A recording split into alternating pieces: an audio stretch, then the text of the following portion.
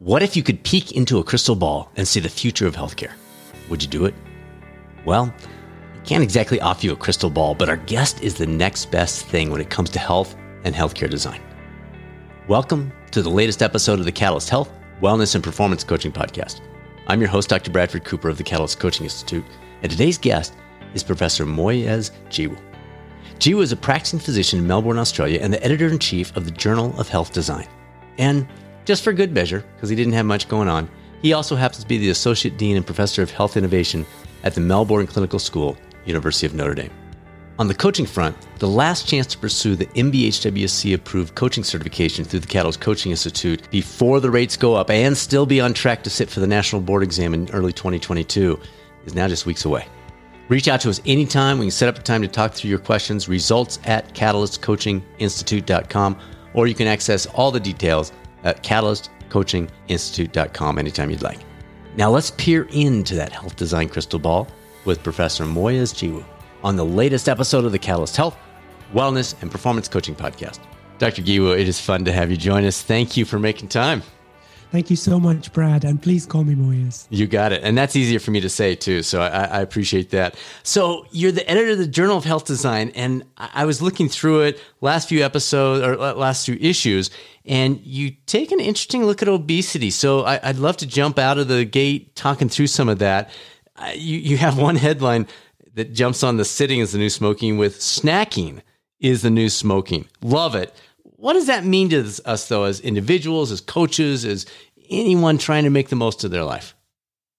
Okay, so I think the way to test this is to look at the ads that we had for smoking in the 1950s and 60s, and then look at the ads for chocolates and biscuits as we are now offering them to the public in 2000 and whatever. Yeah.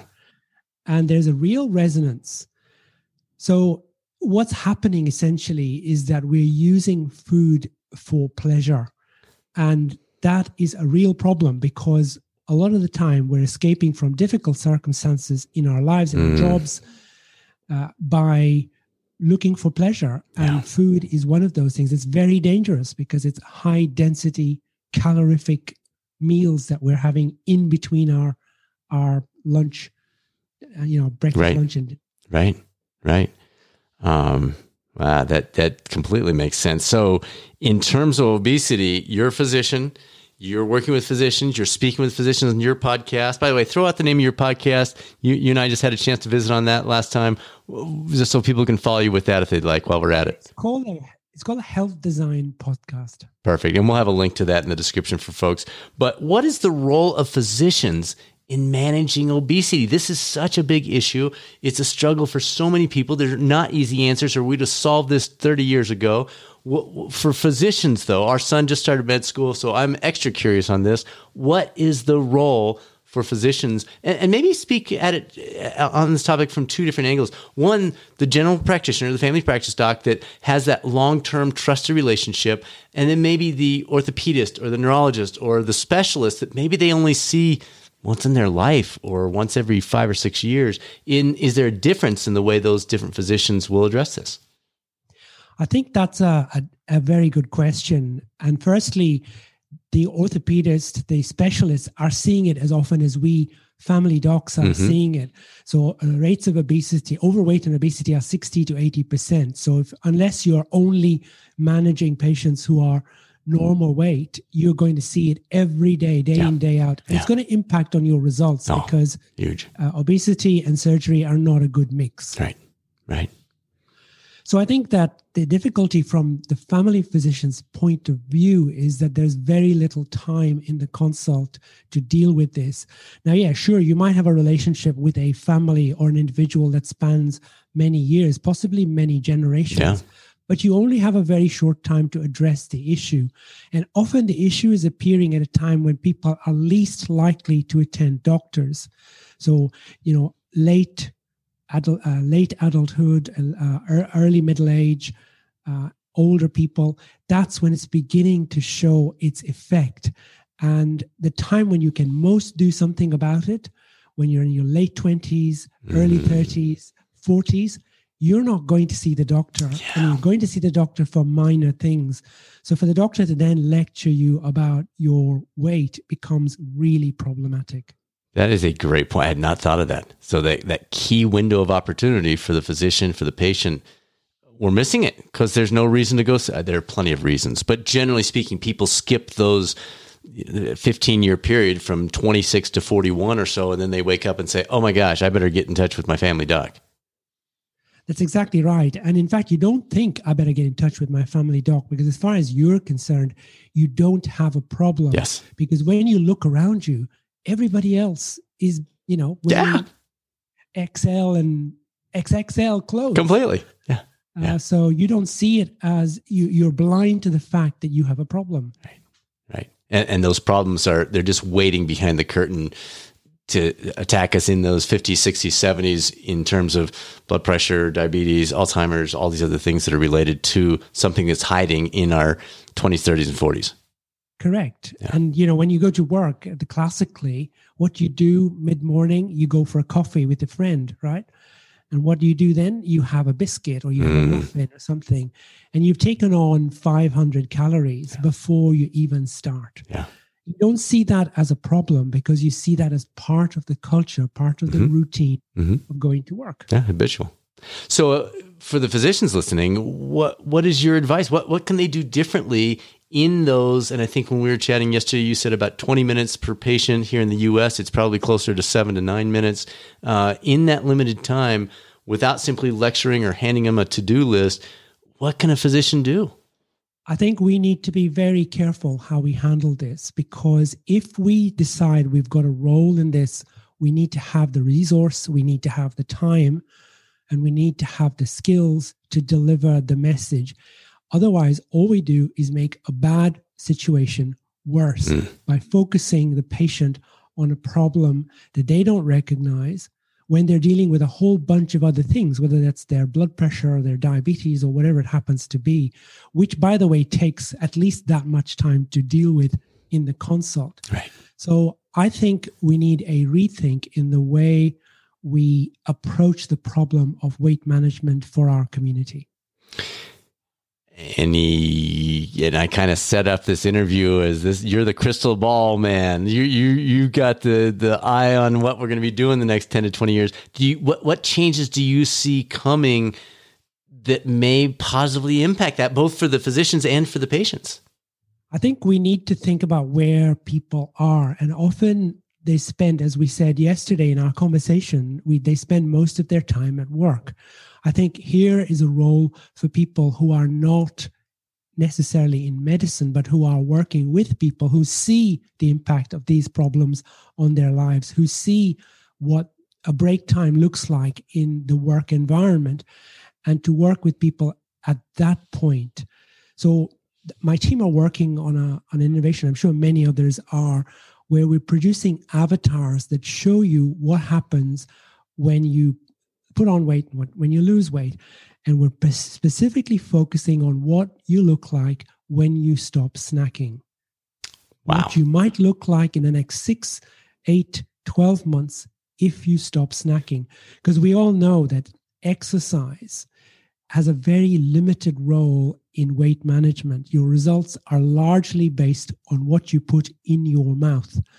And so putting aside the fact that you're not going to have abs if you stop snacking, you're certainly going to lose weight. And if you lose weight, it's the right step in the direction of getting the body that you want.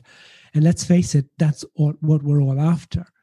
The drivers for many people are not to do with what's going to happen in 20 years' time when I get diabetes. They're to do with, what am I going to look at Cousin Joe's wedding in another 6 to 12 months? Yeah. And we can provide that crystal ball, as you say. So I love this. I can literally go in and plug in me, and it's got a picture of my face and my body the way it is now. And if I stop snacking or I reduce that by 50%, then it's going to show me what I'm going to look like 6, 12 months from now. Is that what you're saying? Exactly right. It's so fun.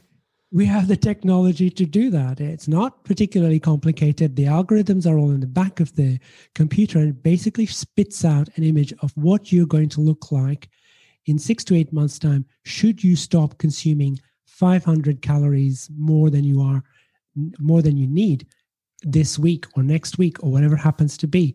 And if you keep that up, you can see how your body will change dramatically.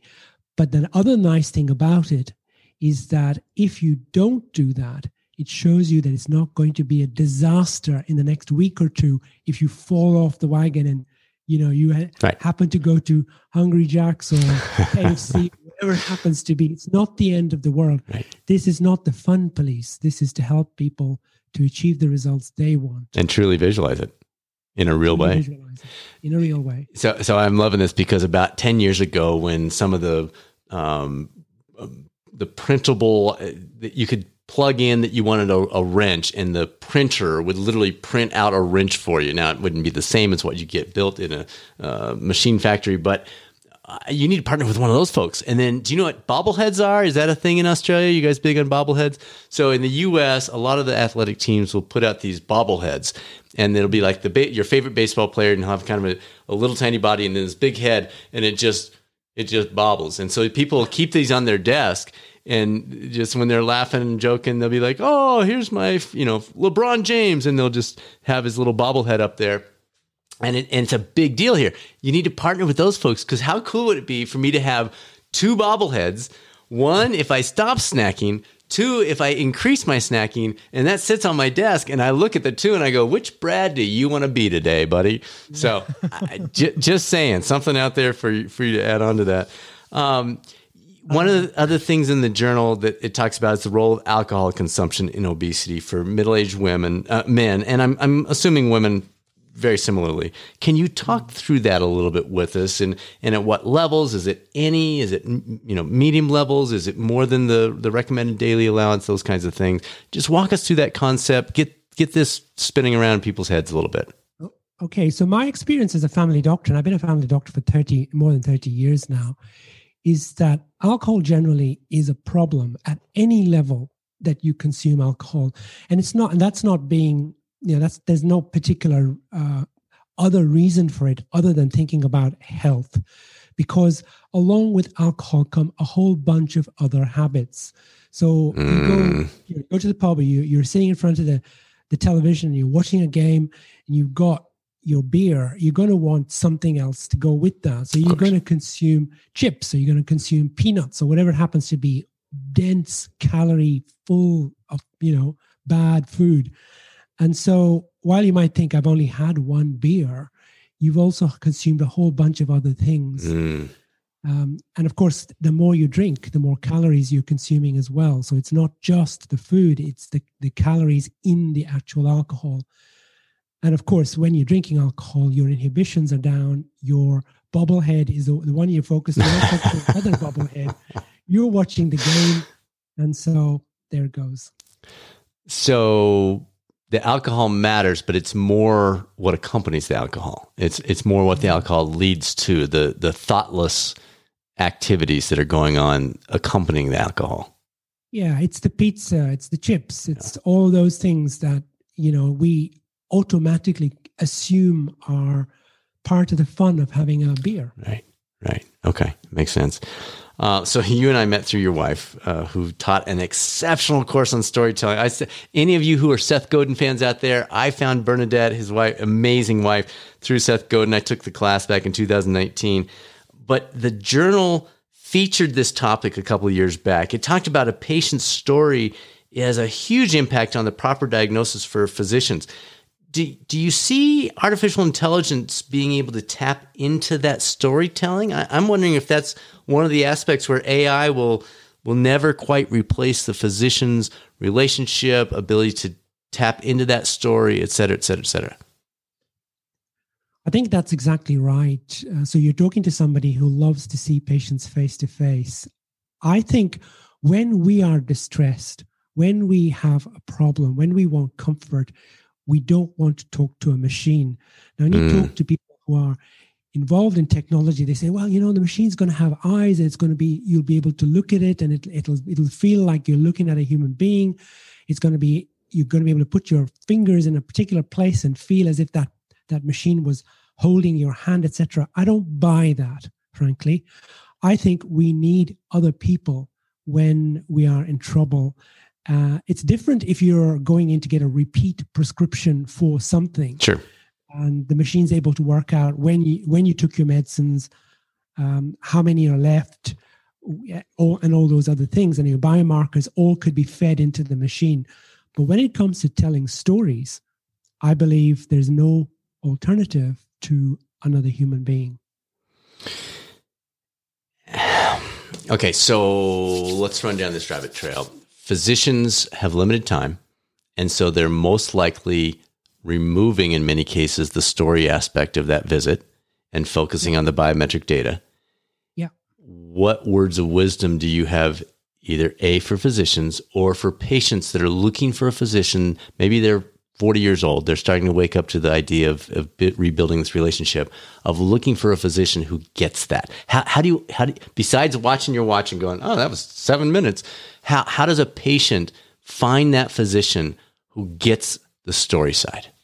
Okay. So it doesn't take 20 minutes to get someone in the mood to tell a story or to get a story out of someone. And the way you know you're in the right room is how you've been greeted and how you've been treated in the first 2 minutes of that meeting, right? If your doctor is at his computer or her computer wholly for the first 2 minutes of your consult, I would stand up and leave. Because that person is not focused on you and your needs. It doesn't take much to turn around, face your knees in the direction of somebody, look them in the eye, and shut up and listen for 2 minutes. That's all it takes, 2 minutes. And in that 2 minutes, in that pregnant pause, you are going to blurt out your deepest, darkest secrets. Trust me. Remember Columbo? That was his superpower. So you and I remember Columbo, but most of our listeners are going, what? What is this thing? What is this Columbo thing he's talking about? That's a shame. The greatest detective America ever had. Look him up on YouTube. Oh, I love it. All right. So how about for the physician who's saying, I get it. Like, I believe that. I'm so rushed. Do you have any encouragement for that person? So you can put your arm around him and say, it's going to be okay. Here's why. Yeah. I would say just try it. We're telling ourselves a story in our heads. Oh, the administrators are not going to be happy unless I plug in all this data, et cetera, et cetera. If you're on such a rat wheel and such a hamster wheel, you need to get off it for starters. And besides which, being rebellious is not a bad thing. Rebel just for 2 minutes. For 2 minutes, say, this is me time, me and my patient time. I'm going to give this my best shot. Because at the end of the day, we doctors go into this so that we can serve people. That's where the joy comes in our work. And if you're not going to get that out of your work, what else are you getting? Do you want to just be a data monkey, which is essentially what many people have been turned into? Yeah. I come out of the physical therapy world. I've been a PT for almost 30 years now. That's scary to say.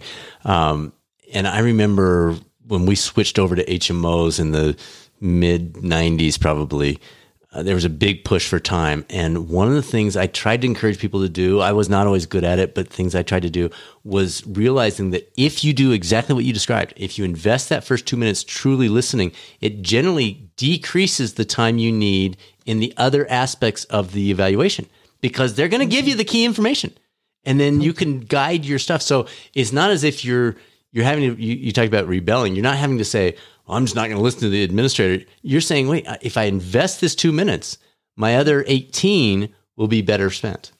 Correct. And you will more likely meet the needs of that administrator by investing the time that is actually part of the equity of the relationship between doctor and patient. Yes. As soon as they feel that you are engaged with them, as in the patient feels that you're engaged with them, they're going to want to work with you. Yeah. And that's what we all want. We want our patients to work with us, right. Not say, you know what, I'll just listen politely to his ear because that's what I'm looking at right now for about however long this lasts. And then I'm going to walk out of here. I'm going to find a second opinion. Yeah. Good. All right. Your podcast focuses on better Health by Design. We talked about the name of it before as Health Design Podcast. What are some of the most important things you've learned from guests over the years? What are the things that jumped out at you and you went, oh, that's really good? I think that the thing that I got most out of the podcast are the stories. And I would say that otherwise... Bernadette's not going to be happy with you. She's not going to be happy. I'm going to go home tonight. It's the stories. It's the fact that people, when given a chance, will tell you a story that is so much more powerful than a lecture or a PowerPoint presentation or anything else. So let me tell you a story. This is a story from one of my guests. And the story goes like this. So it was in the 1950s in Alabama, in the US. And this 5-year-old boy lacerated his forehead. And his mom took him to the hospital to have the laceration sutured. Now, at that time, there was segregation, as you know, in the US. And the doctor, a white doctor, put the sutures into this child's forehead. And the mom realized that she didn't have money to pay for that procedure.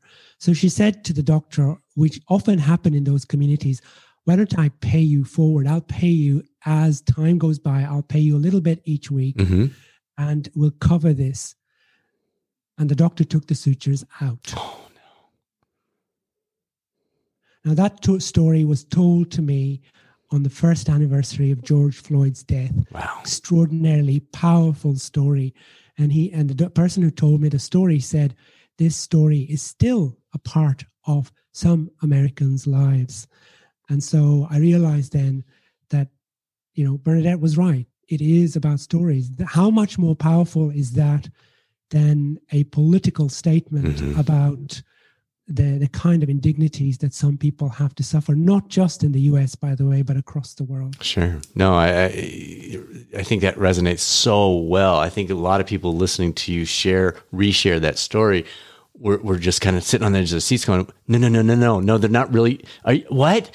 And so you're right. That simple, short, 45-second story carries more weight. That will stick with people. It'll stay with them. It will remind them when they're in a similar situation where they could be that doctor or that mom. Yeah, I love that. There's so many layers to that. Layers about commercialization of medicine. Yes. Layers about inequity. Layers about the indignity we heap on one another, and the layers of the humanity of the person who accepted that. She had to accept that situation and deal with it. And she did. She took the child to a veterinarian. That's what happened, because that's what needed to happen in order. And what led to the outcome of that was the boy, the 11-year-old boy, my guest on the podcast, Ron Wyatt, went on to become an extraordinarily gifted physician because he wanted to change that. Right. I'm going to be different. I love that. Love that. Tell us more. Like you got me drawn in here. Is there another one that jumps off the page where you're like, oh yeah, and then there was this one? Keep it coming, my friend. Well, there were some awful stories, I have to say. And the other one that really struck home for me was the story of this woman who brought her child to the hospital with encephalitis. So the child had clearly got an inflammation in and around the brain, and there was a need to do a lumbar puncture. And she said that the attending physician had said to her, let me know if you need me to yell at anybody. And she said, why would I need to do that? She said, well, things happen at this hospital which really shouldn't be happening. And what happened, in fact, the night the child was admitted, was that she was subjected to 3 or 4 attempts at a lumbar puncture by medical students. The child was extraordinarily distressed, and mom was a physician, had to call time and say, please stop, get somebody who is better qualified, better experienced to see to my child. That was another extraordinarily powerful story that reminds me that as a physician, not to take things for granted, that sometimes seeing things from the eyes of the person who you're trying to help can sometimes shock you as to what you've allowed yourself to do. I heard that interview that you did with her. That was a very, very well done. Let's talk the practical implications for those listening who are not physicians, which would obviously be the majority of our listeners. What in today's healthcare, in the world that we're dealing with, and obviously it's a little bit different, Australia, US, Europe, we've got listeners in all three. What would be your advice for the patient to get through this crazy map called healthcare? I think it's important to find a doctor that you're comfortable with. And for all the stories that we hear, there are some extraordinarily talented, caring, compassionate human beings out there who are in the profession. So it's not as if you are fighting an uphill battle. You will find somebody. And then forge a partnership. And it's really important to have agency. Take control of what you can control. Think about what you can do today to help yourself. And that's a key message, I think. We found that obviously through COVID, more and more folks are not able to go and see a doctor. So more and more people are beginning to try and understand a bit more about what's going on with them. We talked about obesity. There's and it's not a term that I think we should be using. It's a weight management issue. It's am I managing my weight? Am I looking after myself? Am I exercising? We were talking yesterday. Am I sleeping enough? Is that beer every night necessary? Is that something I can do something about? Because at the end of the day, we know that medicine is a commercialized entity. We know that people are making money out of it, and therefore there is a perverse incentive for us to keep going to see doctors. Right. I think we are, and it's not that doctors are bad. I think it's simply that we have the wherewithal to help ourselves, and we should take that power back and use it. Great advice. And then there's the evidence-based aspect that you and I have spoken about offline and in our previous conversation. As people do try to take more control, as they try to improve their health, as they try to look at their alternatives that are out there when they're not there with their doctor and don't have that guidance, there's just so much junk out there. There's just so much baloney or headlines or fads. Any advice on a practical side that would help people tap into that? I mean, our whole focus in this podcast is to focus on the evidence. That's why we have people like you on here. But any advice for folks they're online, or what resources to look for, or how to tap into the stuff that's real versus just the clickbait and all the junk that's promising big things, but there's nothing behind it? Yeah, I think that's a very, very good question. It's difficult to give an exact answer because it's caveat emptor, isn't it? Buyer beware. Yeah. And that's good advice. So I think the first thing to ask yourself is, who benefits from this that I am offering? And the other thing is, who's paying for this service that allegedly is free, and who's getting something out of this other than myself? If you ask yourself that fundamental question every time you are offered something, you will begin to understand what's bogus and what's actually out there that is aimed specifically at you and wants to serve you. And then in terms of the credibility of those giving the message, you and I are doing a podcast. Who are we? I hope people realize we have that background, but anybody can do a podcast. Anybody can have a YouTube channel. And there are so many things, anybody can do a blog. And there's so many things being passed around as, oh, look what I found. This is nothing. Like this person doesn't even know, they have no background in this. How does that person cut through the crap that's out there and get to the actual literature-based research, evidence-supported, et cetera, Are there a couple of things that we can help people just tighten that up a little bit more? I think we need to be very aware of how social media is constructed and the algorithms behind social media. So if you've been looking at what we now know to be false news, you're going to get more and more of it, and it's going to be clickbait. So if you're looking at your own device and you know that you've been looking at, hydroxychloroquine as the cure for COVID, let's say, you're going to get more of that kind of thing on your device and more of that kind of junk being sent to you. And it's going to be very persuasive, because it's not just you and I that know about the power of stories. lots of other nefarious organizations know about the power of stories, and they will use them mercilessly in order to get what they want. So be very careful about social media. Get somebody who clearly has the qualifications to guide you in the way that you would like to be guided, and that organization is properly administered, that there is a structure behind it, there's ethics, there's responsibility, there's a code that governs the people who look after you from that organization. And medicine's a good one most of the time. So, which was that one? Sorry? Which was that one? Medicine is a good one. Medicine is a good example in the sense that you've got ethics behind it.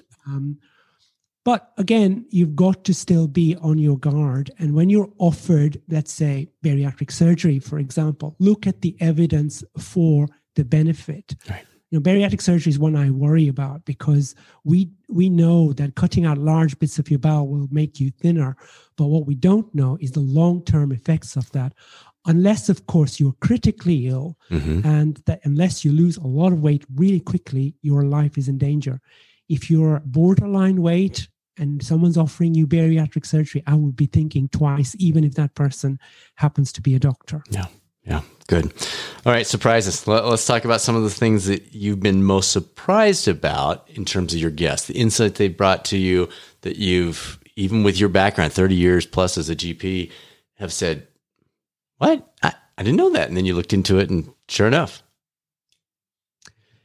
Yeah, I think, as I said to you, it's the stories, it's the power, that it's the surprising things that people do when they've got their back against the wall. And what I discovered was that people who were critically ill, people who were given a terminal diagnosis, went on to do really well when they decided that they were going to take agency, they were going to find a solution, they were going to research their situation. That was a very pleasant surprise, because by and large that seemed to work for those guests. Then there were people who were so at ease with themselves and so able to accept the status quo, so able to live with what was going on. And there was an extraordinary peace that they brought to the conversation, and a feeling that even when bad things happen, sometimes the results are not as awful as we imagine that they would be. And often patients have said to me, the best thing that ever happened to me was that I got cancer, because it changed my way of looking at the world. It made me a more generous person. It made me a more the person that I would like to have been all my life. And that was, it comes as a real surprise when you hear stories like that. Yeah. So I'm hearing two different extremes. I'm hearing the person who digs in and says, all right, I'm all in. I'm going to do my research. I'm going to talk to people. I'm going to make some changes. And then on the other side, the acceptance piece. Is there ever a way to combine those two? I think so, because even when you are cured, in inverted commas, of an awful illness, you are not the same person. And there are, the best example I can give you is B.J. Miller, who is this physician who lost one arm and both of his legs through a horrible accident when he was 19 years old. He was horsing around on top of an electric train, stood up and grabbed the cables above him and lost his limbs. He is an extraordinary man who's gone on to be an extraordinary physician, palliative care physician, deals with death and dying every day. And with all of his restrictions on his physical abilities, has gone on to be on the world stage, has been a guest on Oprah, and every day helps people come to terms with the fact that it isn't going to end well. And he does it with such grace. And yet he pursued big things in the process. It didn't stop him doing amazing things. Yeah. Wow. All right. So let's pull that crystal ball out one more time. Are you optimistic about the future of healthcare? What are your thoughts about where we're heading with this? I'm very optimistic about the future of healthcare, both from the point of view that technology is going to help us to achieve great things. And I talked about the Future Me app, the one that the avatar one. And that's a very small example of the kind of thing that technology is now allowing us to do. But also that the customer, if you want to call it that, and I don't like using the word customer in healthcare, but let's use that for the moment. The customer in healthcare is morphing. They are becoming much more enabled. They're becoming much more awake to what's going on around them. And I think there's now an acceptance that healthcare isn't just about doctors. It's about all of us. It's about our employers. It's about the people who at work are going to help us to be more healthy and be more mindful of how we're treating ourselves. And I think there's also an awakening amongst the population that we are heading into difficult water with our weight, our smoking, our sedentary lifestyles. And if we can do something about that, and many more of us are doing more about that, then we can avoid the catastrophe that awaits, which is, 1 in 2 of us with cancer and dementia and heart disease and all the rest of it. Right. Telehealth is said to advance at least a decade due to the pandemic because people are forced into that. And so something that was moving along just incrementally all of a sudden went boom. Is that good? Is that bad? Is it a mix? What are your thoughts on that? Yeah, it's good. It's good in the sense that people who couldn't access doctors are now able to access. And it's better to have some access than have no access at all. It's bad if we think it's going to replace the office visit. The face-to-face. The face-to-face, for all the reasons that I've explained. Okay. I think, if you've got a chronic illness, a long-term illness, and you're going for follow-up or a coaching session with somebody, it's fantastic to get a telehealth consult. But when you're in trouble, when you're bleeding from somewhere, or you've got a lump somewhere, or you've got symptoms that you're not sure about, you want to see somebody face-to-face. Yeah, good. All right, my friend, this is great. Just want to open up kind of wide open. Any final thoughts, anything that I haven't tapped into that you're saying, oh, Brad, you got to ask me about this. I got to say something about this. Any words of wisdom you'd like to leave the listeners with that I haven't done a good job of drawing out yet? I don't think so. I think you've done a fantastic job, Brad. I would just say that how we communicate with one another is so important in the sense that we are used to facts being relayed to us all the time. And sometimes the better way to get information is from somebody who's walked the walk and talks the talk, and that is a much more powerful way to reach deep inside ourselves if we want to make a change in our lives. Love it. Doc, thanks for joining us. This is great. Thank you so much. Thanks for tuning in to the #1 podcast for health and wellness coaching. And thank you to Professor Jiwa for providing his insights about the future of health in this week's episode. If you're looking for additional information about health and wellness coaching, feel free. Always reach out to us anytime you'd like. Results@catalystcoachinginstitute.com. We'll set up a time to chat, and you can access additional resources at catalystcoachinginstitute.com anytime you'd like. Next week's episode is a hidden gem featuring an orthopedic surgeon who sounds nothing like an orthopedic surgeon. He often suggests things like skipping the MRI, waiting on surgery, reanalyzing your arthritis, and other guidance that is evidence-based, but definitely caught my attention and many others. It's one of our most popular episodes of all time for a very good reason. Now it's time to be a catalyst on this journey of life. The chance to make a positive difference in the world while simultaneously improving our own lives. The essence of being a catalyst. This is Dr. Bradford Cooper of the Catalyst Coaching Institute. Make it a great rest of your week, and I'll speak with you soon on the next episode of the Catalyst Health, Wellness, and Performance Coaching Podcast, or maybe over at youtube.com/coaching channel.